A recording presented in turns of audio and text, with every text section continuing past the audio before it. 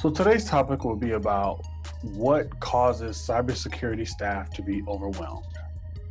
So most people know that being overwhelmed in the workplace never results in anything good.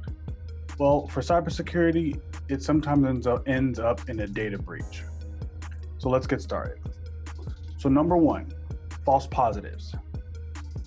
A false positive in security is where you'll have an alert. Let's say on your computer, your antivirus on your computer has ransomware, but your computer doesn't have a ransomware when you check it. That will be a false positive. Well, a significant amount of alerts or logs are going to be false positives.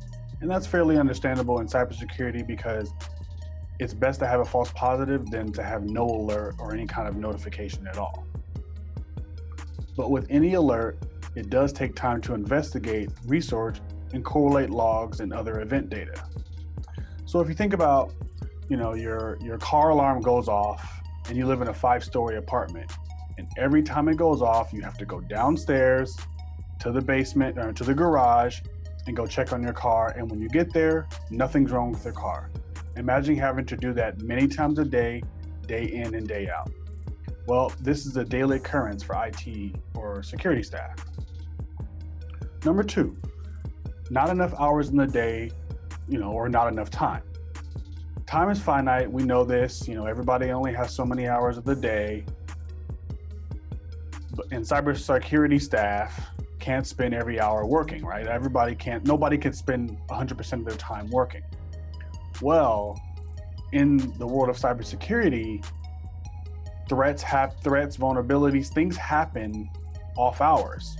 They don't necessarily happen only within business hours. Your day is not basically over when you're done. It's never really over. Alerts happen at 5 a.m., alerts happen at 3 a.m., alerts happen, 5 minutes after you just spent an hour in traffic, and you have to address this, right? Could be a significant security event for the business, so you got to check it. This leads to significant burnout. You go on vacation, you got to keep your phone with you. You're on call, you're at your child's soccer game or something, you got to keep your phone on. Or maybe you're dealing with an event while your kid's playing, a game. You're trying to hang out with maybe your significant other, and you're grinding away on the laptop because you're dealing with work issues, like trying to knock out this stuff. Again, this kind of stuff happens to security staff every day. Number three, too many vulnerabilities.